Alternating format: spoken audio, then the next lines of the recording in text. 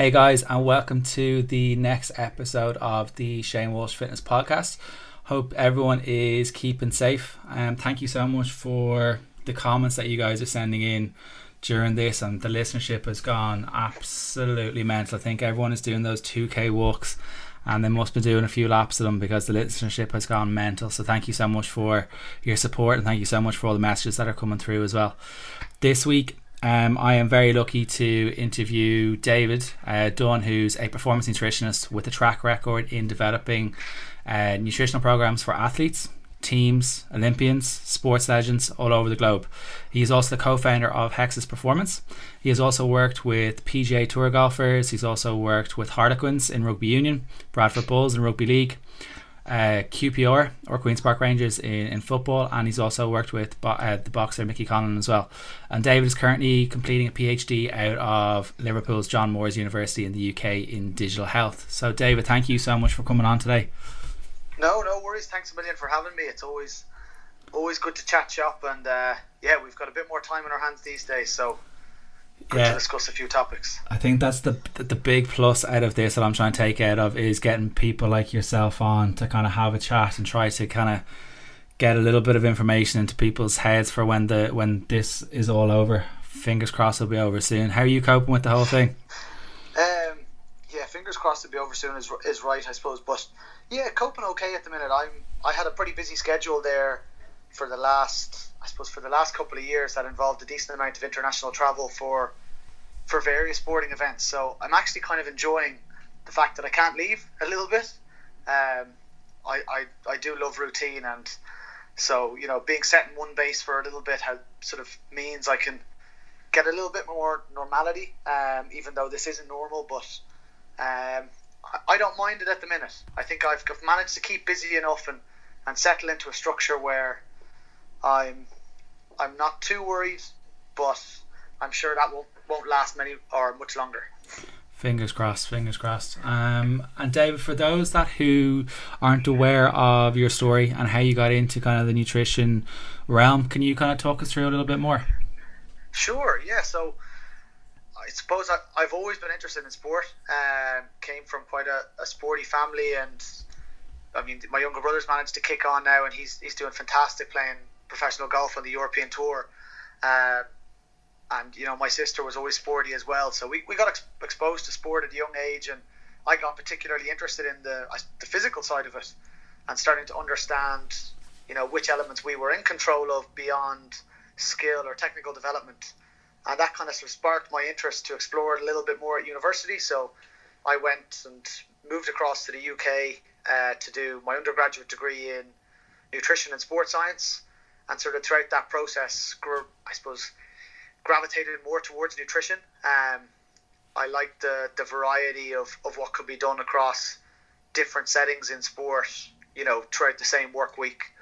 And it sort of snowballed from there. I got pretty lucky, to be fair. When I graduated my undergraduate, I managed to go pretty much straight into work up at Bradford Bulls and get a bit of experience in rugby league. And those players definitely taught me more than I taught them about working in professional sport. And it was a great environment to be in. And did my postgraduate alongside that through the Olympic Committee, and sort of snowballed into a few different sports between Olympic fencing, sprint and slalom, canoe, golf, rugby union, professional soccer, boxing, basketball, athletics. So a good mix, and haven't looked back since. Haven't tried to retrain yet, so that's always a good sign.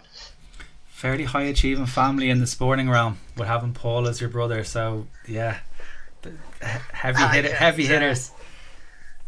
He's fairly talented, all right. He was always good. He was always good at the, I suppose I'm going to say, the hand-eye maybe not the hand-eye coordination sports, but like the racket sports, or sports like tennis and golf. So he was actually a very good tennis player, and sort of played some national representative squad stuff at a young age, but then he gravitated more towards golf in the end, and probably better for him. Yeah, I'd say he would have fared better. Well, he's obviously faring better at that than he may have on the ATP series. Big time, and fair play to him. We've spoken about already that it is a weird time, and I think every time, there's not much going on Sky Sports News if you look at it, apart from the kind of the talks of what are they going to start the seasons again, or on different countries are kind of deciding on different rules and stuff like that. And like I think the Bundesliga is kind of starting up fairly. I think it's the 9th of May or something like that. They're talking about opening up the doors again, but having it behind closed doors. But how would you kind of advise athletes? It doesn't matter what level, whether it's GAA or rugby or playing football with the lads or whatever, on how to stay on track with their food, their nutrition, and kind of supplements and stuff like that. Yeah, I mean, it's a great question, and it's, I suppose, very topical. You know, things change, and given the current circumstance, like you said, with all of a sudden sport disappearing off the face of the earth, I suppose it does put things in perspective, as to, you know, how much we enjoy it and how much we'll miss it. But I think with that in mind, we sort of have to reframe our perspective on things, that with the Olympics being pushed back, all these events being delayed, I think athletes need to remind themselves that this might not necessarily be the time to get as big, as fast, as strong as you possibly can. And the goal should really be trying to maintain what you have, and look at small areas that you can add in to maybe optimize. So I think for most people now, we're dealing with a period of reduced physical activity, more so because our non-exercise activity is certainly down. You know, we're in the house, we're sitting down more. We can't go further than sort of 2k away, and the rules in the UK are slightly different, but I don't think that's necessarily a better thing. So I think the first thing to take into consideration is that sort of shift in energy balance. You know, we're training less, and the intensity is going to be a bit less. We might not have access to the same equipment, so odds are, you know, we could be down anywhere from 3, 4, 5, 600 calories less from an expenditure perspective each day. So if we're concerned about gaining body weight, or gaining body fat during this period, we should really look at identifying a framework that suits our new lifestyle, or our lockdown lifestyle. So whereby we might used to have had sort of breakfast, lunch, a pre-training snack, a recovery snack for those that are competing, say in the GAA, and then dinner and potentially a pre-bed snack. We'll probably look to reduce the frequency of meals within that meal pattern, just to help control our overall energy intake. So that might be, you know, removing one of those snacks, and looking at the timing and distribution of that. And I suppose alongside that, one thing we don't necessarily want to sacrifice when we are controlling energy is our protein intake. So we know that for us to maintain and protect our muscle mass, we still want to be consuming around 2 grams of protein per kilogram of our body mass, and distributing that nice and evenly throughout the day, ideally every sort of 3 to 4 hours, in evenly split doses. So from an athlete's perspective, if they are looking to reduce their intake to manage their body weight or body composition as a result of the reduced activity, they should be looking to take this energy away predominantly from sort of carbohydrate or fat, depending on their activity, but still keep their protein, because that's going to give our muscles the raw materials it needs to help maintain and protect the muscle mass that it has, and optimize our recovery from whatever training we're managing to get done, whether it is through banded work, whether we're fortunate enough to have a bit of equipment, or we're looking at different ways to get in that same stimulus into the muscle and introducing different types of exercise, whether it's more of an eccentric focus, or, you know, people are doing all sorts of different stuff at the minute, which is great. But I think for me, they're two big things, and I think the number one action on the back of that really is to look at your day and try identify a meal pattern that does suit. So assuming most people will have a breakfast, lunch and a dinner, just try identify where in your day you're going to do your daily activity, whether your training and your home workout is going to happen first thing in the morning, or it's going to happen later in the afternoon, and start to look at, you know, how much food you need to fuel and recover from that, and we might split up your day. So for me personally, I'm still trying to keep to a normal work day, and I'm going to try to do my training in the evening. So I've very much been having a lighter breakfast, more of a higher protein focus with sort of lower carbohydrate requirements, because I'm sitting down, I'm very sedentary for the day. And then as I get towards lunch, that kind of becomes my pre-training meal. So I'll probably reduce the fat in that slightly, and then increase the carbohydrate to help fuel some higher intensity work in that afternoon period. I'll still have my sort of dinner as a recovery snack, and maybe have some some Greek yogurt sort of as a pre-bed, sort of higher protein snack. So I'm getting that distribution nicely, but I've probably pulled one or two snacks out of my day and looked at the meals that should be bigger around my training, and then the periods of time, periods of my day where the expenditure is less, and I just need more of a focus on getting some good vitamins and minerals in from some great, nice fresh fruits and vegetables, and some protein to help maintain and protect what I have. And what would be, so I know from myself and from working with clients and from working with teams and stuff like that, some people enjoy training in the morning. They feel a little bit more alert compared to some people like yourself that kind of want to train in the evenings. How would you reverse that then if someone is trying to train in the morning? Sure, I mean, it's a really good question. So first of all, not everyone likes to eat before they train, so they might want to train in a fasted state, which is absolutely fine, where no one's going out breaking any world records at the minute. So I think the biggest thing to do would be to determine whether you like to train in a fasted state or you like a pre-training snack before you need to go. But I would just then look to redistribute the energy in my day slightly, so that my breakfast, if it falls after training, might act more as my refuel style meal. So I might have a bit more carbohydrate after that, or a slightly bigger portion size. And then if my activity is lower in the evening, I look to then taper down my intake. So I suppose the energy content of that meal in the evening might be lower, as well as the carbohydrate content. So in terms of food, what that might look like might be, I might work out. I might then make something like let's say a big bowl of porridge for breakfast that has some fruit, some honey, some Greek yogurt on top, or I could make some protein pancakes topped with some granola or muesli, to provide some carbohydrate as well as protein to help recover from that exercise session. I might look towards more of a balanced meal for my lunch, so I could have something like a chicken or a salmon sweet potato salad, so plenty of micronutrients, get in a good variety of vegetables, and a traditional balanced meal, a third of the plate of protein, carbohydrate and vegetables. And then as I get towards the evening, I'm probably going to go more for a protein and vegetable based meal where I'm focusing less on carbohydrate, which would traditionally be to fuel or recover from high intensity exercise. So it's almost like looking at a traffic light system throughout your day. So we can imagine you've got the green light for a higher amount of carbohydrate in the morning. So great, green, let's go, fuel and recover. We move more towards amber in the middle of the day as our requirement reduces.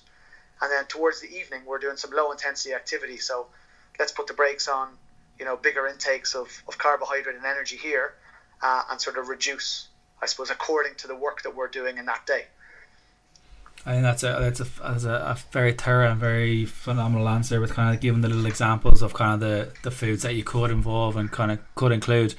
The protein pancakes, I think I'll definitely get them on board with. I think a lot of people are freaking out about kind of losing muscle during this time, and it is one of those things that muscle is kind of, we work so hard to kind of gain it, but it can go quite quickly, or we feel it goes quite quickly. Have you got any advice on how to, or any thresholds on kind of protein or anything like that, or any sources of protein where people can kind of try to maximize or try and hold on to their muscles as much as possible? Yeah, look, it's a good question. I think everyone's in the same boat. Like you said, you work so hard to get stronger, to get more powerful, so that translates into your sporting performance. But it can be stressful for some people, but I suppose stress doesn't cause anything. We should always try stay solution focused. So the most important thing with our muscle is still going to be trying to get some stimulus into it.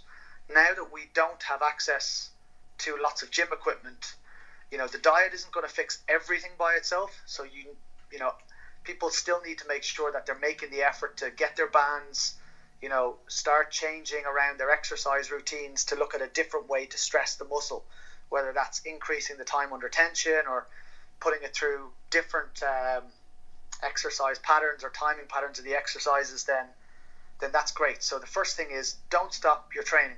Keep training. It'll be good for your mental health as well as your physical health, and it will sensitize your muscle to the feeding after that. So now that we've got some stimulus going into the muscle, when it comes to our protein intake, like I said before, ideally we want to aim for about 2 grams per kilo on average. Now, some people might tolerate absolutely fine with sort of 1.6 grams per kilo, but 2 grams per kilo is a good number for most people. So for me, it's a 85 kilos. I'm sort of looking at that sort of 160, 170 grams of protein a day. Now that's enough protein for my muscle to maintain itself on. So the next most important thing is looking at the distribution of that. Ideally, we want to avoid skewed distributions whereby somebody might not have any protein at breakfast, but then they have 2 big steaks at dinner. So we want to try keep it nice and even throughout the day. So identify sources of protein that you can have in breakfast. So if I'm looking at, say, a higher carbohydrate meal, I might be mixing oats with milk or Greek yogurt for my protein as my protein source when it tends to be more carbohydrate based. But if I'm not having a heavy carbohydrate based meal, I might look towards eggs at breakfast. So again, really good high leucine sources of protein in the morning. Vegetarians and vegans, obviously they're all fine for vegetarians. Vegans might look towards things like soy yogurts, or they might look at combining a number of plant-based proteins. So they might combine a grain like oats with a nut, a seed, or a soy, and a legume, and see if we can pull together a full spectrum of essential amino acids. So that's kind of breakfast. And then when we move on to lunch, or sort of 3 or 4 hours later, ideally, meats, fishes, dairy, so things like quark, cottage cheese are all really good sources that we should try, I suppose, get a good portion size in. So, a fillet of chicken or a fillet of salmon generally has between 30 and 35 grams of protein. A tablespoon of Greek yogurt will generally have about 5 grams of protein. So 4 or 5 tablespoons, you get yourself up to a good portion size, or a good hit. Same again for dinner. And then if we're looking towards snacks, things like Greek yogurts are great. Milk-based smoothies, as well as looking towards how we can incorporate things like whey protein or protein powders into some baking that we might do. So instead of having a protein bar that we bought over the counter that is really a candy bar with 20 grams of protein pushed into it, can we look to use some oats, some dried fruits and nuts, mix it with a bit of whey, and come up with a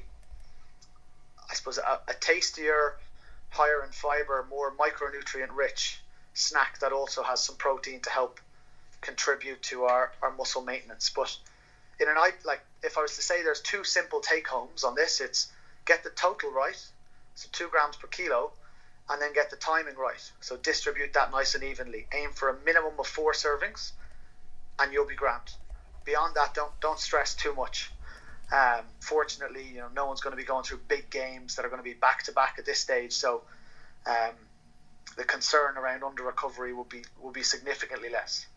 And what about kind of supplementation with the likes of creatine and stuff like that? Would you continue to supplement with the likes of creatine, or would you kind of take that out because there may not be as much recovery needed?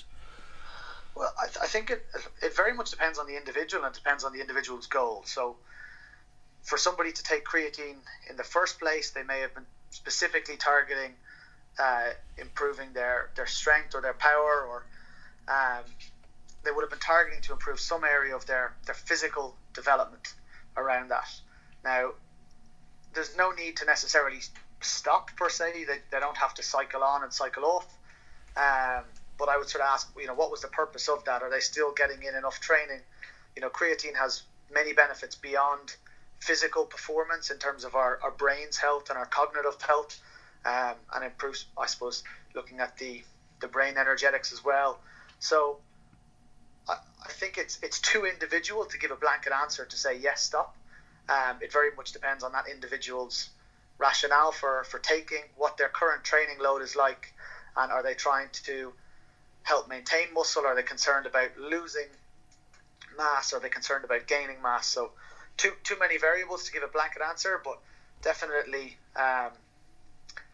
people want to reach out and ask the question about a specific scenario, then we can definitely answer that.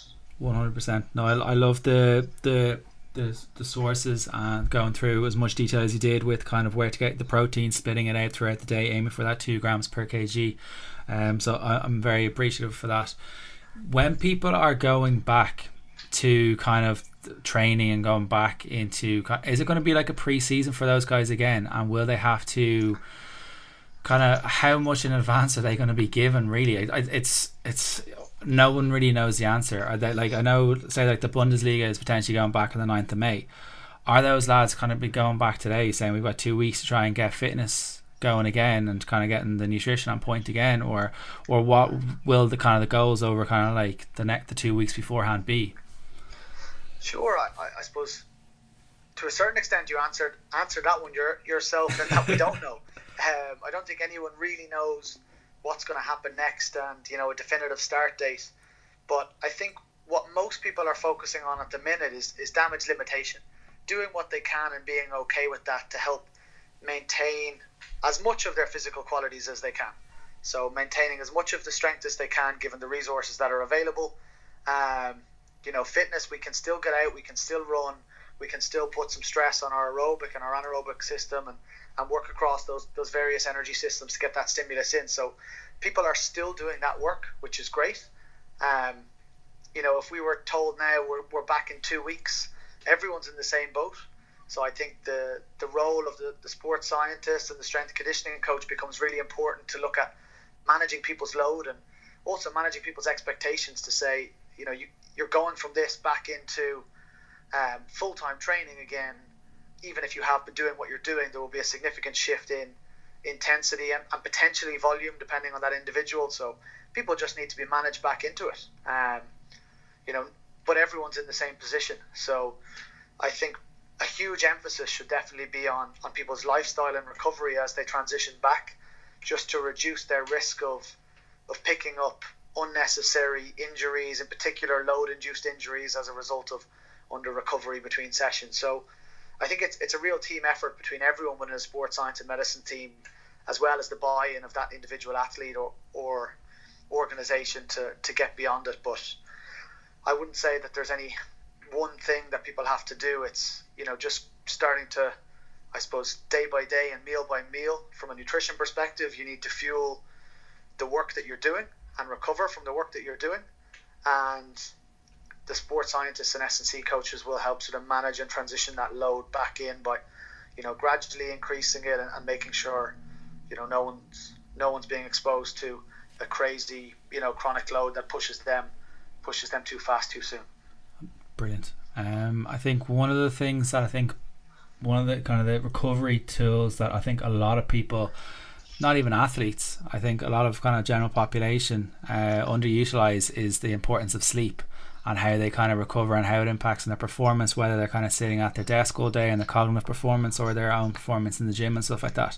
And from talking to people on a daily basis with clients and working with the teams, is that you've got two extremes. You've got the people who are going to bed early, who are kind of rigid with their bedtimes, or you've got the other people who are lying in bed scrolling on Instagram, scrolling on House Party or whatever it may be.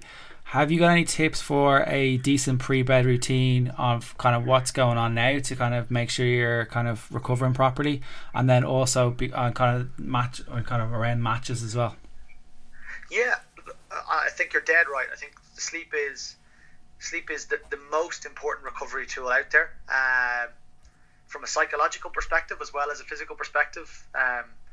So I think it's really important that people aren't neglecting their sleep. And I think, like you've alluded to, you know, routine is really important. And now that we're at home during the day a lot more, I also think it's worthwhile flagging to listeners that it's not a good idea to do too much work from your bedroom if you can avoid it. We should ideally keep that area for sleeping and, you know, allow us to have separate areas in the house for sort of working and sleeping and relaxing.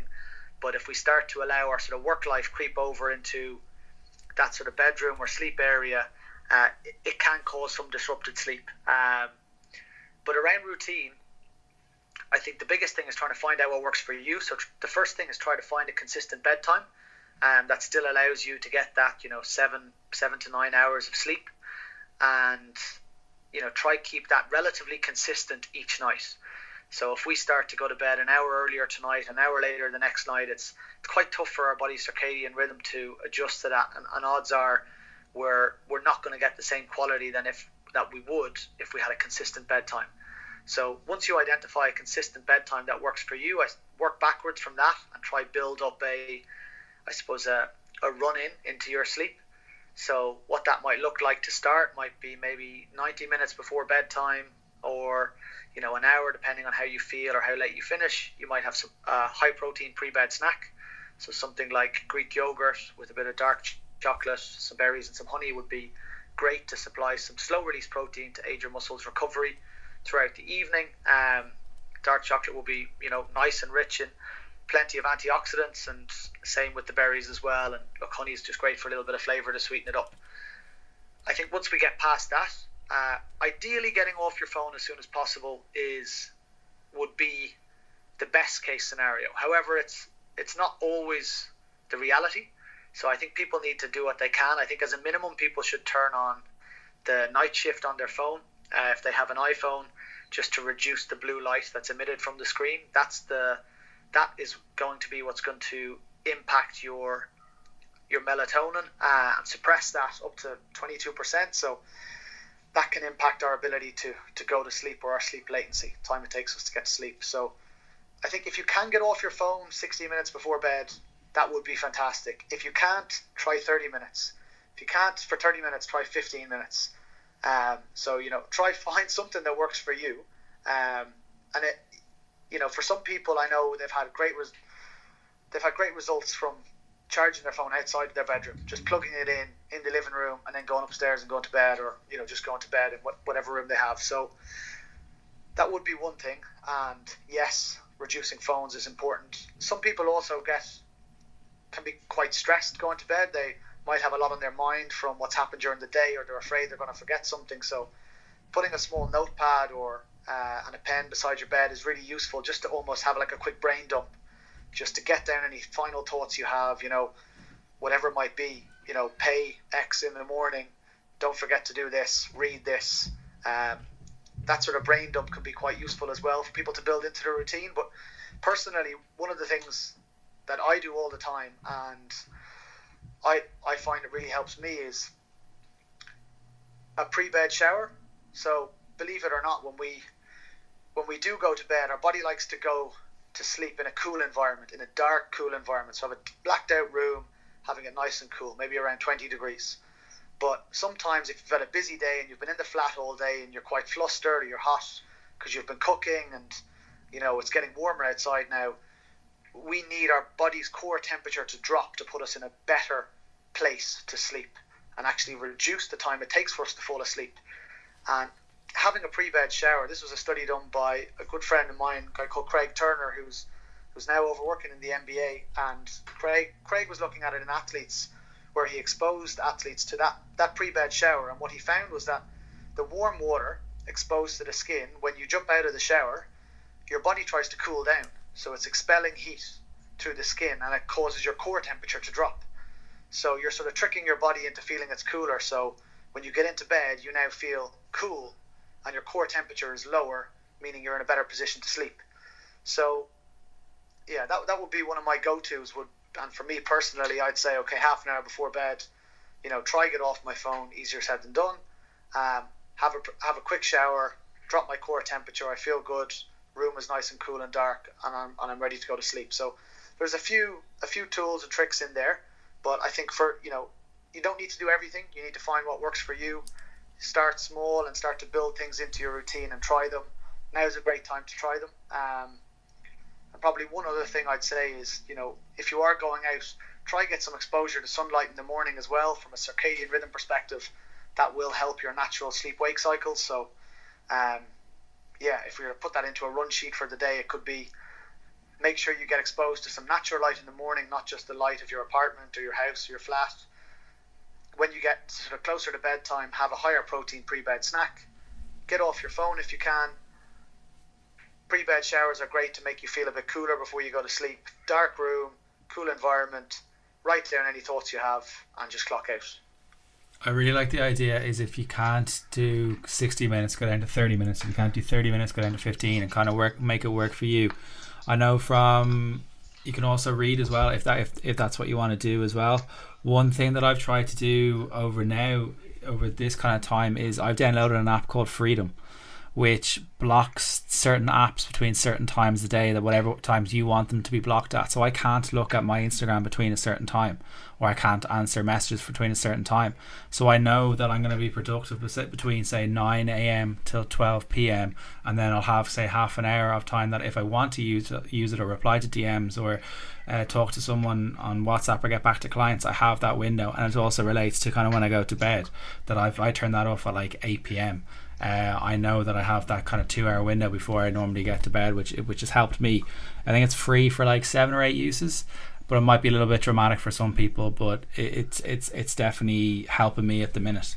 In relation to the kind of social media, do you find from working with general people as well and kind of athletes, and do you find that everyone is kind of becoming an expert, or thinks that they are an expert coming from social media, from the amount of information that's out there?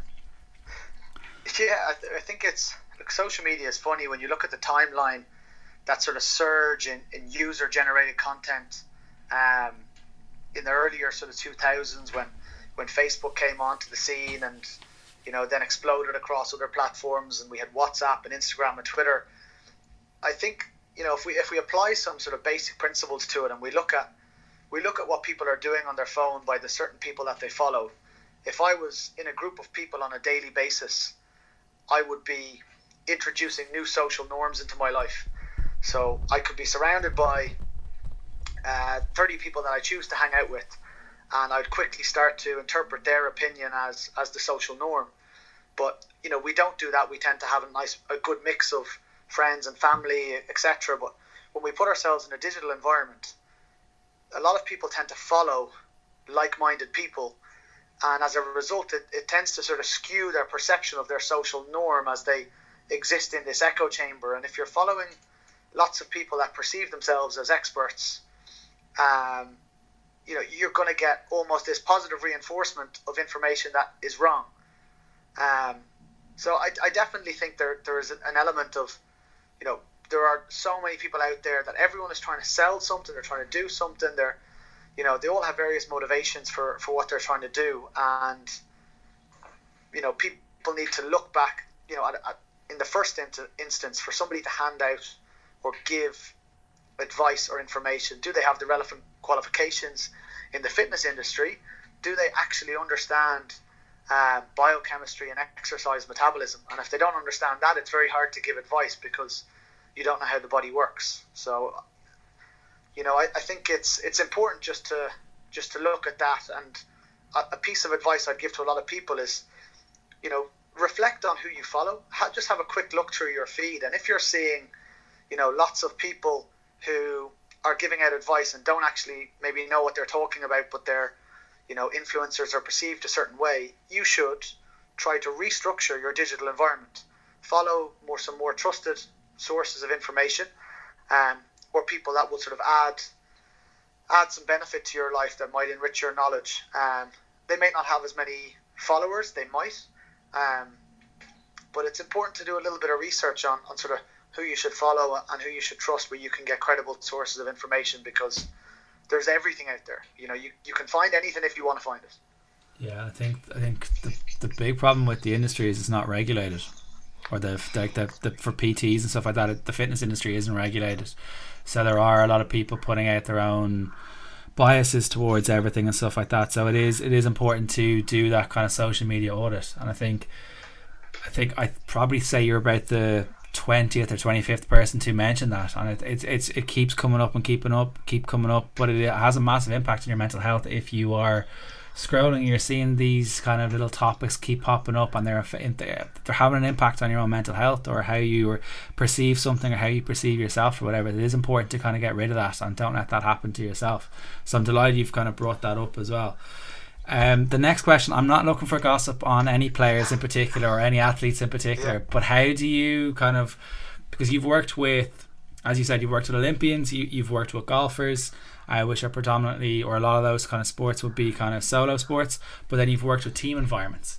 How do you find kind of working with are there different strategies for working with solos, different strategies for working with kind of team environments, and how do you work with kind of all the different egos and ideas and stuff like that?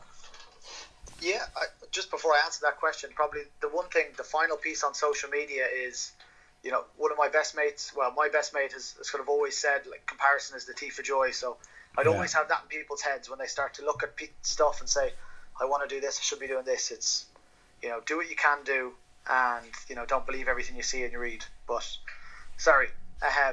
No, it's a brilliant quote. It's a phenomenal quote. Like it is, and it's such a simple quote, but I think a lot of people don't really, they forget about it when the time they actually need it. If that makes any sense. Like this, it's Exactly.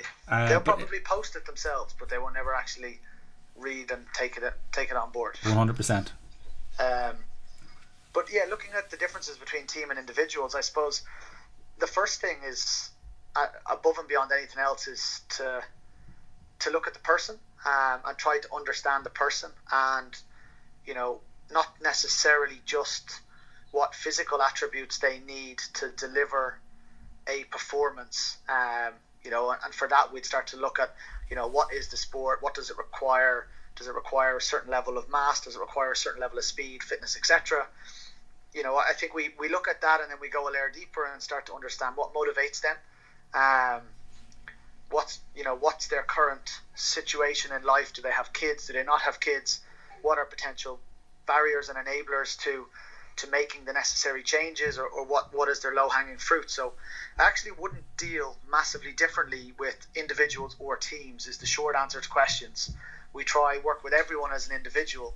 The biggest barrier I have working with teams is that often the squad size is significantly larger, so I can spend less time with each individual. So I might try focus on a smaller number of individuals, and then provide some basic, I suppose, nutrition coaching or nutrition support to the rest of the players. So you'd almost have to group them into, these people are self-reliers, they're in a good place, we can provide small areas to support them on. We might have confirmation seekers who need to take confidence and just check in to make sure they're on the right track. And then you might have people that are a bit more dependent on us, who we really need to work with and sort of go on the journey with.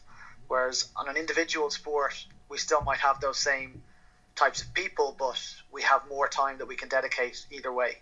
So I think the biggest difference really for me is the difference in how I can allocate my time, but how we approach them, we'd approach everyone the same, I suppose, and that's as a person first and foremost, and then work backwards from there as to how they want to do what they want to do, and how we can support it. And I think in this process, you can't be overly coach-led. I can't, it never works well, somebody telling you what to do. You do this.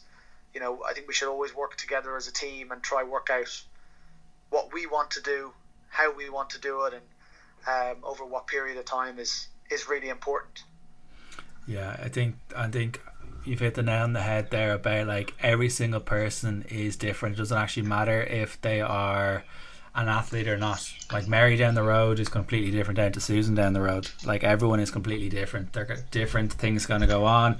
There could be, as you said, some people have kids, some people don't. Some people have massive stressful jobs. If they're playing GAA, they have jobs outside of it. So I'm delighted you've mentioned that.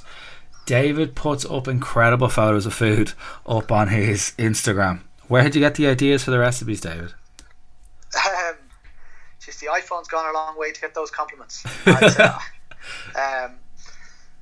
The recipes, I suppose, I would have played a good bit of rugby myself in younger years, and sort of GAA more recently. I've sort of gone back to that, and you kind of find yourself in the same scenarios that you're advising athletes on. So, you have to practice what you preach, and you've got to try and experiment and go, if you're looking for a snack before training, from my nutritionist hat goes, okay, I need something that is a good source of carbohydrate, is lower GI, might have a little bit of protein, but doesn't need to have crazy amounts, maybe lower in fat. So initially in your head, you'll be like, okay, let's, oats is always good. Is there any way we can make this into something? So I think it's more about thinking about the scenarios, and then coming up with recipes that fit the scenarios, given what's required, and toying around with that. So I think you can kind of pull a bit of inspiration from anywhere, but I think it's definitely come more from thinking about situations that I've been in that others are experiencing, and then listening to what they like and experimenting and then getting some feedback. So there's a lot of experimenting and getting feedback, I'd say, because we've definitely done some stuff that doesn't make it onto social media that hasn't worked out well. That's why social media is a highlight reel. And where can people, like David has a phenomenal name on Instagram, where can people find out your name or information about yourself, and where can people give you a follow, David? Sure, this one comes up a bit in terms of why did I get such a ridiculous name. You can find me at the Nutritionizer, so it's just at the Nutritionist, but instead of a T at the end there's an or. And the story behind that is when I started off at Harlequins 6-7 seasons ago now, you sign up, you get your key card access to the building or whatever, and the key card I got just it was just a typo. They just didn't say role nutritionist, it was role nutritionizer, and I took a bit of banter for that, rightly so, and then it just stuck with me, so I said I'll roll with it. There's no point trying to fight this one. It's a good name, but I definitely give David a follow, and if you have any questions around like that about anything that he's talked about, particularly kind of maintaining and stuff like that, do pop a message. But David, thank you so much for giving up some of your time. I know we were talking off air, and I think both of us are, even though it's potentially meant to be a little bit quieter, we're finding we're a little bit busier with the hours and stuff that we're working. It's a weird time. So thank you so much for coming on, and please stay safe. No worries. And like I said, if people want to find out any recipes, we're really hosting all of that stuff over on Instagram at Hexis_performance. So myself and a few other nutritionists, we're very close to launching a new performance nutrition app where we should have some pretty novel and exciting tools specifically for athletes, and a whole heap of recipes and content. So keep your eyes peeled for that one. I will 100% put that into the write up as well, so you guys can just click on that and give that a follow, and when that's ready to go.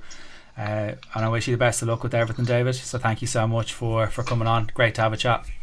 No worries. Thanks a million.